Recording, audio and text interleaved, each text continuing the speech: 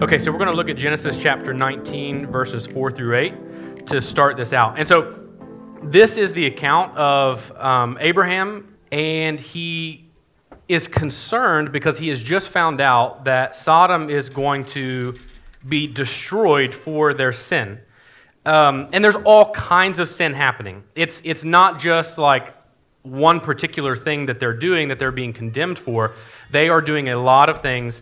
And so Abraham is concerned for Lot, and God listens to Abraham and says, okay, well, I will send some angels into Sodom to talk to Lot for you and to warn him and to tell him to get out. And so in verse 4, this is what we'll pick up with. But before they lay down, the men of the city, the men of Sodom, both young and old, all of the people to the last man surrounded the house. That is the house where the angels were now in. And they called to Lot, "Where are the men who came to you tonight? Bring them to us that we may know them." Lot went out to the men at the entrance, shut the door after him, and said, "I beg you, my brothers, do not act so wickedly.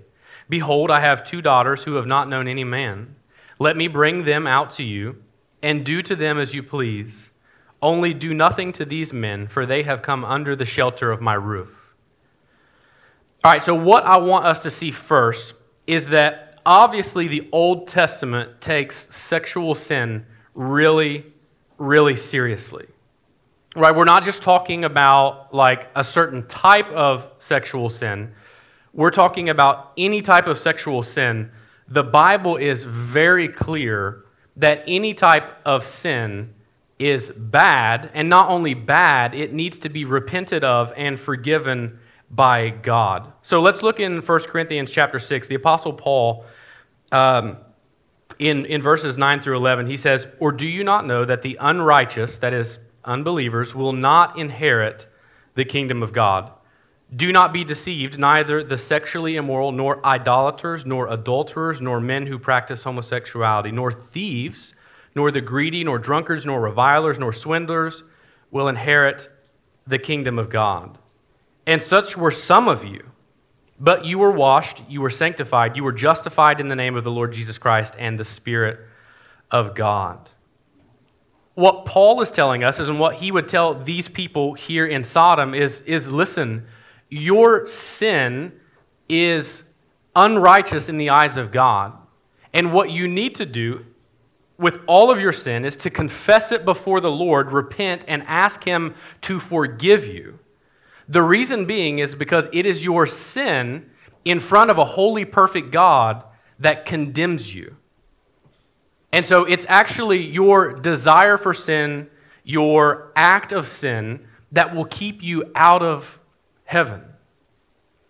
It's not God being a difficult, hard man. It's not Him being a mean father. It's simply the fact that He has called you to a certain way of life. That is a God-honoring, God-pursuing way of life, and you are living in the opposite way. And so what you need to do if you desire to inherit the kingdom is to confess your sin and search for the Lord. So the thing is, though, here in Genesis 19, and this is why we spent so much time in Genesis 1 and 2 talking about the way in which God created us. Right? We spent maybe like 30 whole minutes talking about the way that God created us as man and woman and how He created us for one another for the purpose of, or at least one of the purposes of having children and our children having children and then ruling the earth together. Well, here, what we have to understand is that we can't actually see what the Lord is doing here in Genesis 19 unless we understand Genesis 1 and 2. Right? He tells them, "I beg you, my brothers, do not act so wickedly."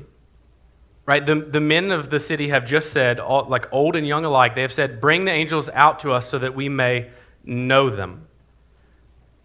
Well, here's what they don't want to do. They're not like, "Hey, send them out so we can become friends with them." Right? We know that's not true. Why? Because Lot says, no, don't take them in, take my 2 daughters. I'll give them as a sacrifice for these men. So the knowing that these men want to do is a specific type of knowing, right? They don't want to become buddies. You get what I'm saying? And so to understand why that's wrong, why that's bad, we have to understand what God created us for. What actually is a good expression of our sexuality, right? Because obviously this is not a good expression. This is not a good view. It's not a good look for these men, and Lot is begging them not to go through with it. So what is a good expression of our sexuality? And before we talk about that, let's just confess that there are a lot of people who would say, yeah, okay, well, here's what's happening. They're actually just condemning rape. The Bible is not talking about homosexuality, it's talking about rape. Well, I don't think that's true either, because Lot offers his daughters as a sacrifice, right, to stand in their place. And that seems pretty wicked, doesn't it? But in Lot's mind, what he is doing is he is protecting these messengers of God. Right? He is protecting the very name of God in offering his daughters as a sacrifice. He is withholding nothing from the Lord in this moment. Not even the most precious thing he has on this earth, being these two lovely girls. And so we can't just say he is condemning rape here, because it doesn't fit with the story. We can try to say that if we want, but it doesn't fit in with the way the story is told.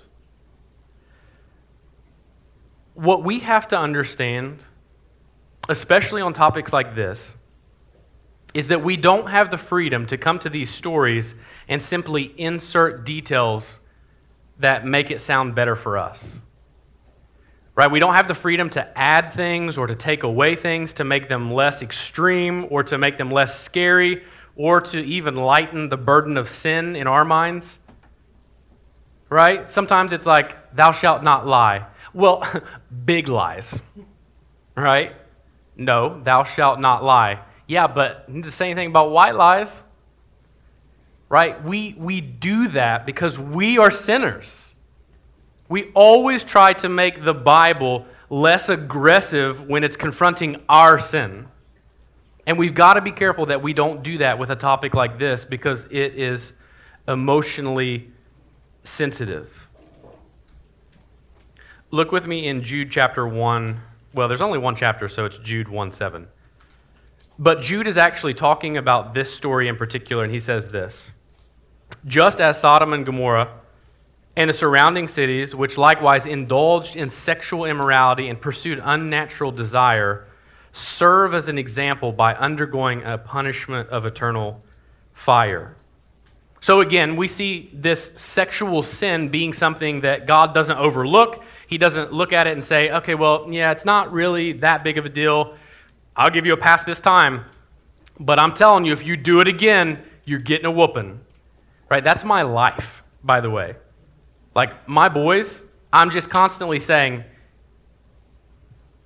do it one more time. I dare you. Right?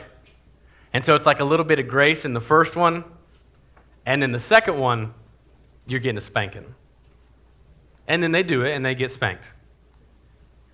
But God seems to be saying here, through Jude, Sodom and Gomorrah, they were given their warning, and because they disobeyed, because they didn't listen to God's warning, their sin actually led to their destruction. There were no second chances. But there's something else more interesting here in Jude. He says, they indulged in sexual immorality and pursued unnatural desire. Well, here's a question for you. Who gets to define what is natural and what is unnatural? Who gets to define that? Because the Bible says it very clearly. Now, the real question is, who gets to define it? Because one of the answers to that question is, well, I get to define it based on whatever I feel. But if we are to be people of the Bible, we don't go to our feelings first. We submit our feelings to the Word of God. So what does God's word say about this word unnatural? Well, look with me in Leviticus 18:22. Hey, and if you have a phone, you can feel free to fire that bad boy up and follow along in your Bible app. Leviticus 18:22, it says, "You shall not lie with a male as with a woman.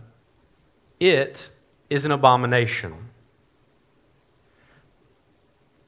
Here's the thing that we have to understand. Homosexuality is not a sin because there are some people that don't like it. Right? And I would even say that the people that just don't like homosexuality or don't like gay people, I would say probably there's a good chance they may be sinning too. But the Bible calls homosexuality, same-sex actions, a sin, not because I want it to, but because it does, but also, and this is linked to Genesis 1 and 2, because homosexuality is not an action that gives glory to God. It's not an expression of who we are as men and who we are as women that gives glory to God as our Creator. Right? What homosexuality does, the reason that Jude calls it unnatural is it actually serves us, the creature, and does not serve the Creator, God. Like all of our sin, like Eve's very first sin when she took of the fruit, our sin says, hey, I know what you've said, God. I know how you've created us. I know the things that you've told us, but I'm doing this. And so I want you to see that really clearly, that the Bible is not expressing any sort of hate towards same-sex attracted people or people living in gay relationships. What it's saying is it's warning us, all of us, that the way we are living is not the way God desires us to live. It's not saying, how dare you? It's saying, be warned, stop. Do you realize that this whole story in Genesis 19, when the angels go to Sodom, do you realize that God could have just said, there's no use, I'm just going to wipe them off the map. I'm not sending the angels. I'm just going to rain fire from heaven. God could have said that, but He didn't. Why? Because He's long-suffering. He's a good, gracious God that gives us opportunity to understand His desire for us. In our sin, in our rebellion, in our rejection, He doesn't just come into the garden and kick Adam and Eve in their chest and say, get out! Right? He comes in and He's like, listen, I know I'm God. I know I already know everything. But what happened here? Right? I do that sometimes, not because I'm God, because I'm not. But we have this camera in Max and Calvin's room, and sometimes we'll see like what happens. One time Calvin fell out of the top bunk, and like we saw it happen live, and I'm like, oh man, he's not hurt, he's fine. But then I go into the room, and I'm like, boys, what happened? I already know what happened. But I want to give them the opportunity to tell me what happened. I want to give them the opportunity to express their brokenness to me so I can bring them in and care for them. So I can bring them in and teach them. So I can bring them in and point them in the direction that they need to go. God could have wiped it off the map, but He waits. He waits for them to hear what they are doing wrong and what they need to do to make it right. How do we know that? Well, right after Leviticus 18 is Leviticus 19 and then Leviticus 20. Leviticus 20:26 says this: You shall be holy to me, for I, the Lord, am holy and have separated you from the peoples, that you should be mine. What is the purpose of God creating all of these things? What is the purpose of Him allowing us to sin and then redeeming us by the blood of Jesus? Do you want to know what the purpose is?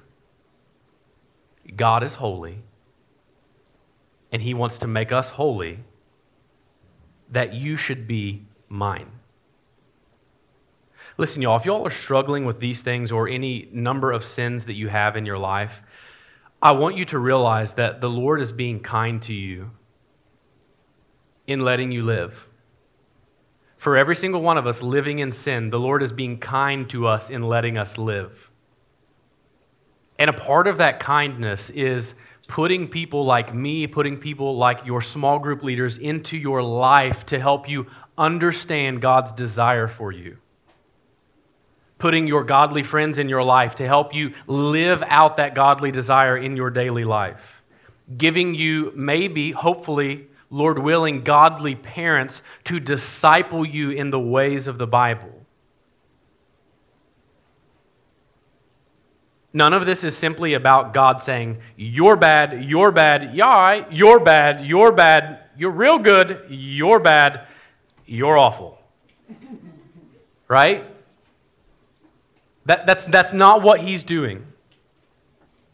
What we see in the Bible is that God is holy and separated from us because of our sin, and yet He has offered Jesus Christ as a sacrifice so that anyone who would trust in Him, who would confess their sin and believe that He died for that very sin, can be united with Him, that we should be His.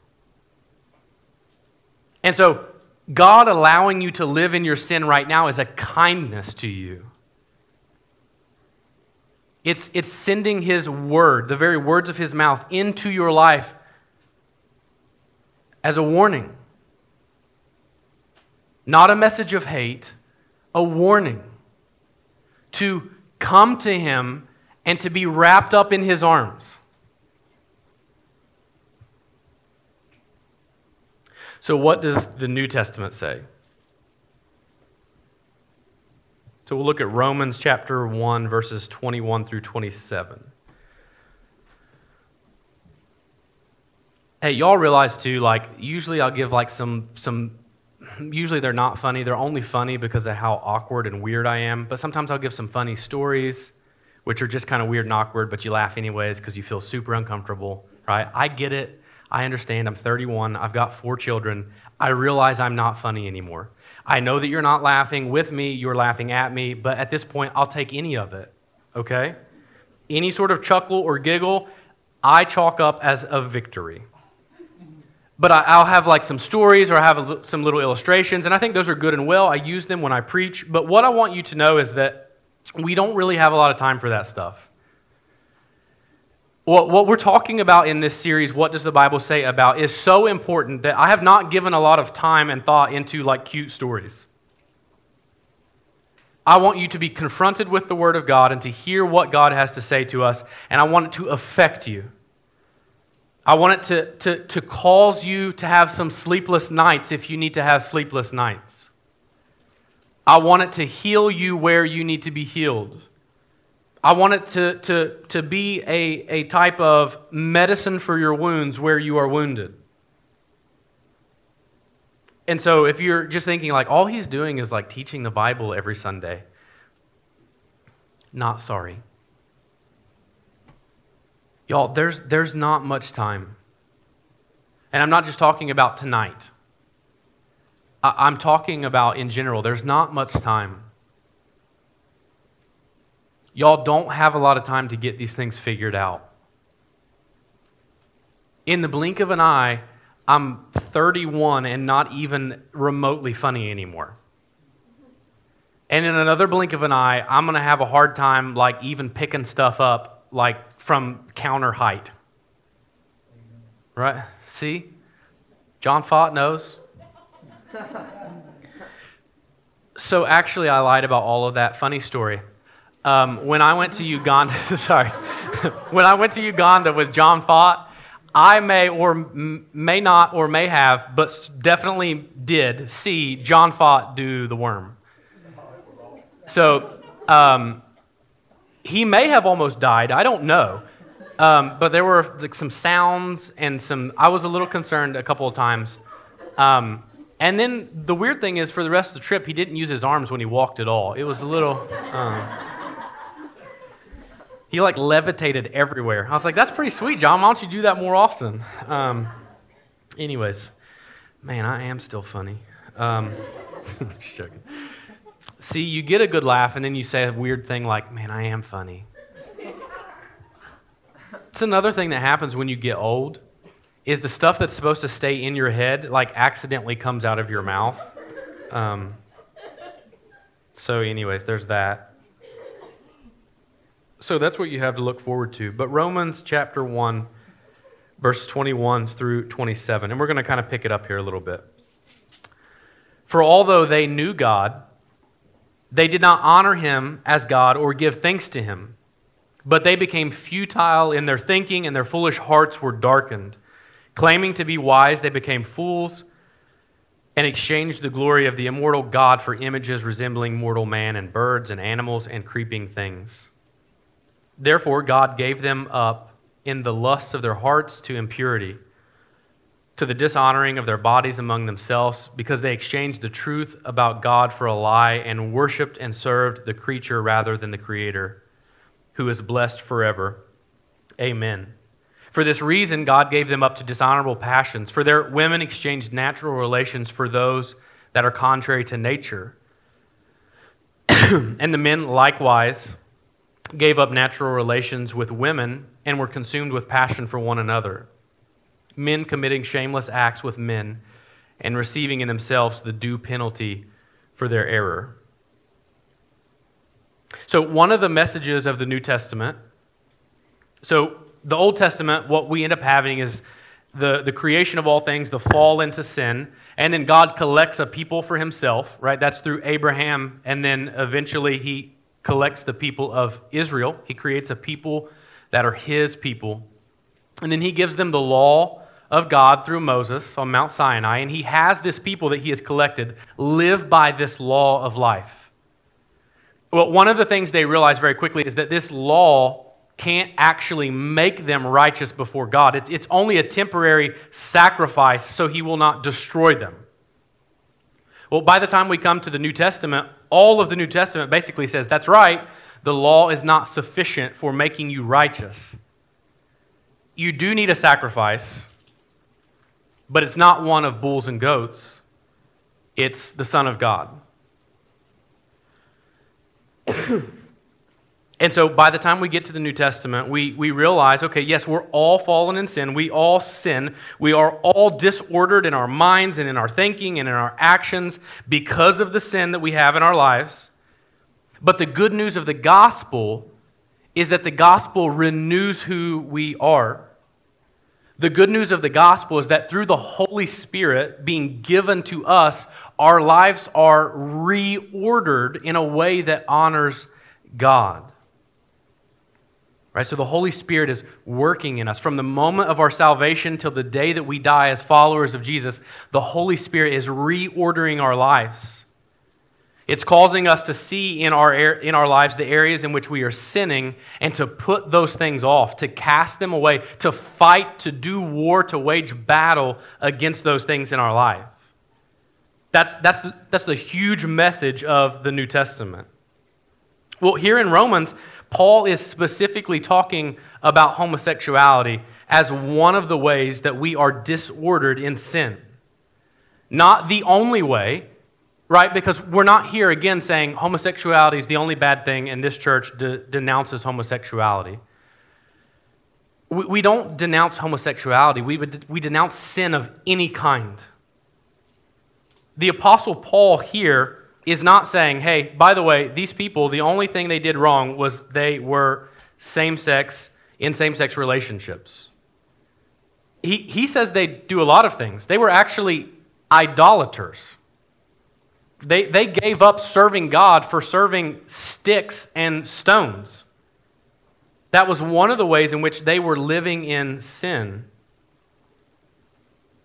But specifically, he speaks to homosexuality as being one of the disorders that we may suffer because we are sinners. So what happened, and what Paul is saying here, when he's saying they lived contrary to nature, he's saying homosexuality is a way in which you live serving yourself and your sin and not your Creator. I want to be really clear about that. Their sin was so important to them that it became the very thing in their life that they worshiped. So much so that they claimed to know God, but they would not serve God because they were so confused by their sin that they actually began to serve themselves. And they were only paying lip service to the Lord.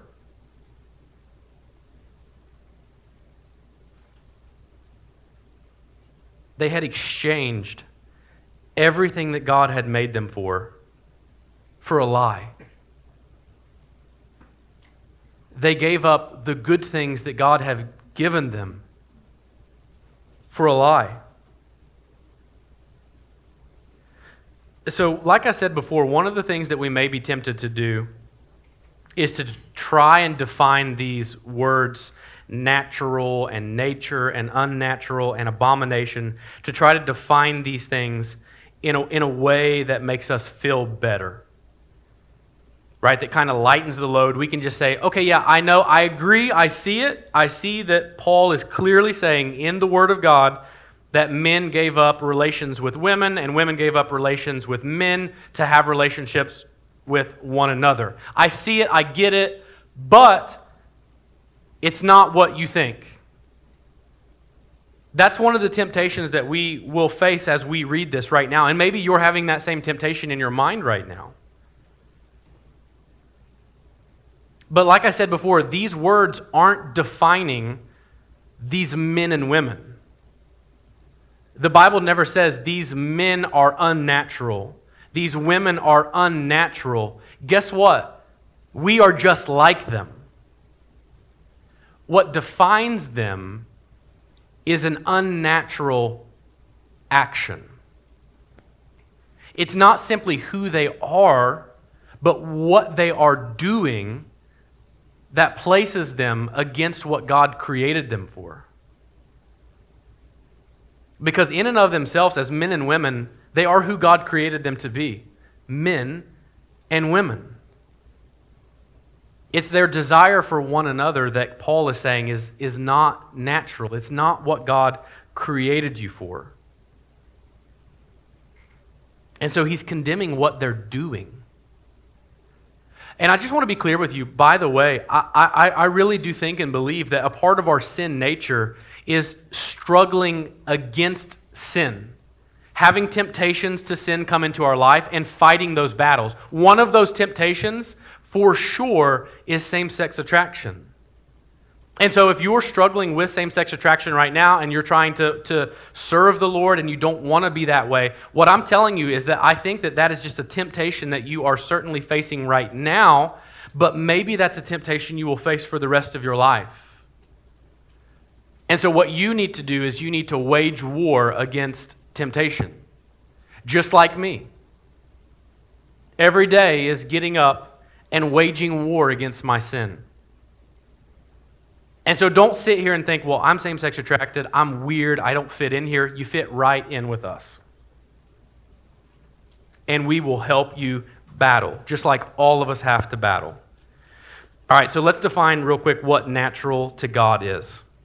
So if there are natural and unnatural sexual expressions, what are they? Well, natural to God, according to Paul, is God's good created order. That is, what is natural is what God created us for. So, unnatural has to be everything that's outside of that. Whether a husband is cheating on his wife, whether a woman has 2 boyfriends, whether you are looking at something on your phone, or whether you are in a same-sex relationship. All of these things are the same. The Bible doesn't make one worse than the other. It simply calls them sin, and it tells us that we must repent and confess and seek the Lord in those moments. So what do we do now? How do we move forward from this place? You may say, I am same-sex attracted, or I am in a same-sex relationship, but I want to honestly pattern my life after God's Word. What do we do? Well, Paul tells us right after all of this in Romans 2. He says, therefore, after learning all of this, knowing who God is and knowing what you're doing, therefore you have no excuse, O man, every one of you who judges. For in passing judgment on one another, you condemn yourself, because you, the judge, practice the very same things. We know that the judgment of God rightly falls on those who practice such things. Do you suppose, O man, you who judge those who practice such things and yet do them yourself, that you will escape the judgment of God? Or do you presume on the riches of his kindness, forbearance, and patience, not knowing that God's kindness is meant to lead you to repentance? But because of your hard and impenitent heart, you are storing up wrath for yourself on the day of wrath, when God's righteous judgment will be revealed. So what do? We are to see God's kindness and patience as an opportunity to confess our sin. If you are sitting here today and you have heard any of God's word, then you are to see God's patience and kindness as a gift to repent and confess, to seek his forgiveness, and to believe the gospel, to trust in Jesus, and then fight with everything that you have, with all of the resources that God has given you, your parents, your friends, your pastor. Fight your sin. Because the alternative is to presume that God is so gracious, so kind, so patient, that you actually wait too long. And then the day comes where you have to answer, and you have no answer.